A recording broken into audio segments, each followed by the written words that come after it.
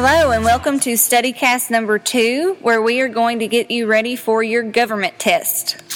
The Revolutionary War was ended by the document called the Treaty of Paris. You all remember us talking about that when we talked about the end of the Revolutionary War. The document that was created before the Revolutionary War that gave us our independence from Britain was called none other than the Declaration of Independence. And remember that was signed on July 4th, 1776. Now, another important thing to remember was the first government of the United States, and that was the Articles of Confederation. And if you remember us talking about the Articles of Confederation, they were not very strong, and that's why they had to meet and make the Constitution. So that gave us a democracy for our government. And what is a democracy? We talked about that, and a democracy is a government for the people and by the people. And because we have freedom, U.S. citizens are allowed to say and believe what they want to. They have the right to do those things.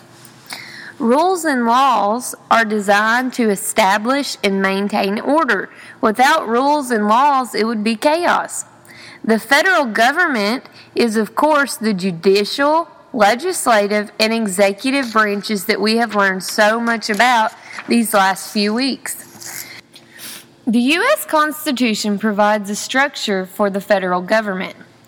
Democratic governments exist to serve the wants and needs of the people. And the level of government that has the greatest authority is, of course, the federal government. If you were given a parking ticket, you would have to report to your city court. That would not go all the way to the Supreme Court. Ha ha. Remember when we talked about the Articles of Confederation, and we talked about how they were not very strong, so they had to call the Constitutional Convention to revise those, and then they ultimately threw them out and drafted the Constitution. And one of the most important parts of the Constitution is the Bill of Rights. Another important thing we talked about was roles, and people have roles in society. So one of my roles is a teacher, and I also have a role as a member of my community. So your role in our classroom would be to pay attention and study. That's one of your roles. We also have responsibilities. So one of your responsibilities in our classroom would be to do your homework. And a responsibility of a citizen in a state would be voting. Sometimes we think of voting as a right, but it's actually a responsibility. If you will remember throughout this unit, Ms. Hampton and I both have really hounded you about the differences between the Declaration of Independence and the Constitution. And one thing we really want you to remember is they're not the same thing. Now, if we were going to compare these two documents, really the only way that they are alike is that they are two very important documents, but they are very different. The Declaration of Independence, if you remember, brought us into the Revolutionary War. It gave us our independence and our freedom from Britain. However, the Constitution guaranteed our freedoms as citizens and provided the structure for our government. And if you will remember when we talked about democracy and why our form of government is considered a democracy, it is because our government allows people to vote. It is a government for the people and by the people. And because you have the right to vote, it makes us have freedom. And that creates a democracy. One of the most important parts of the Constitution is the Bill of Rights. And in this Bill of Rights, several of your rights are outlined, like freedom of religion, freedom of the press, the right to bear arms. And each of these are very important to our government as a democracy, because that's what democracy is, government for the people, by the people. So this gives us our freedom. Then, if you will remember us talking about the levels of government, The levels of government are very specific. We've talked a lot about the federal government, the top level of government, that gives us federal laws, regulations that apply to everyone in the United States. And the leader of the executive branch on the federal level of government is the president. Then we have the second level, which is the state. The state government gives us state laws and regulations that apply to everyone in Kentucky. And the leader of that executive branch at that level is the governor. Then you have your local government, who has local laws that you have to obey. If you get a traffic ticket, they take care of schools, things like that. Those are, and the leader of that is the mayor.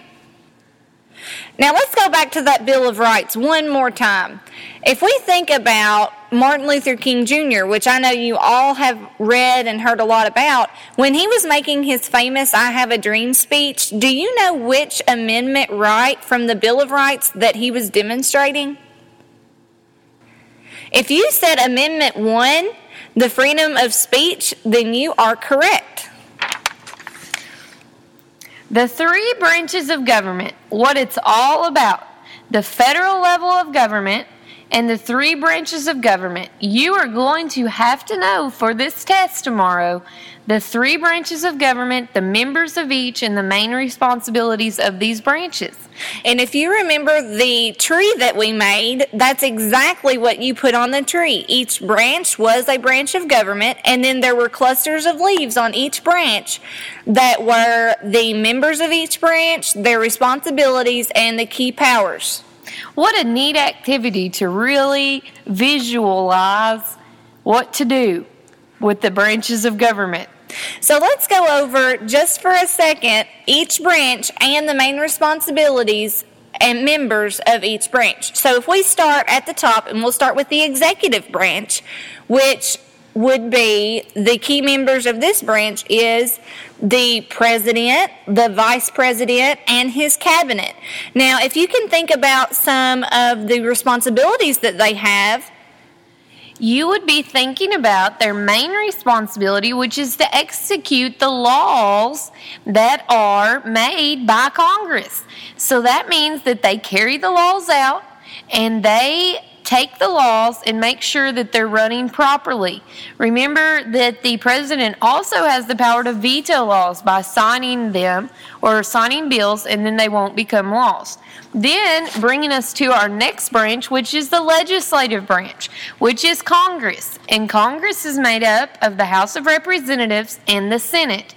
Remember that the House of Representatives is determined by the size and population of a state, and the Senate, each state has 2 senators. So there's 100 senators in all in Congress.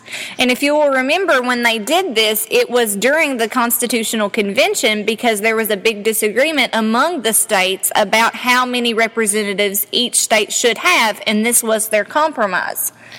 And the main responsibility of Congress is to make laws. That's what Congress does. The president cannot make laws. This has to be done by Congress. And Congress has the power also to impeach a president. They have the power to make treaties with other countries. Congress is the only body that can declare war. The president cannot declare war. Only Congress can do that. And that brings us to the judicial branch. The judicial branch is very important. It's comprised of the Supreme Court members. Now remember, Supreme Court justices are on there until they die. So most of them are older, or until they retire, of course. But most of them stay on there for a very long term. And that is the highest court in our nation. And the responsibility of the judicial branch is to interpret the laws. They decide if laws passed by Congress are constitutional. And if they decide that any law goes against the Constitution, then they have the power to throw that law out and it cannot be a law any longer. Thank you for listening to this StudyCast. I really think that you will find it beneficial as you take your test tomorrow. Be prepared in taking your test to answer 26 questions, which are multiple choice, short answer, and extended response. So it's not going to be all multiple choice. There is going to be some writing portions on this test. Good luck! And that was Miss Hampton wishing you good luck on your test. Happy studying.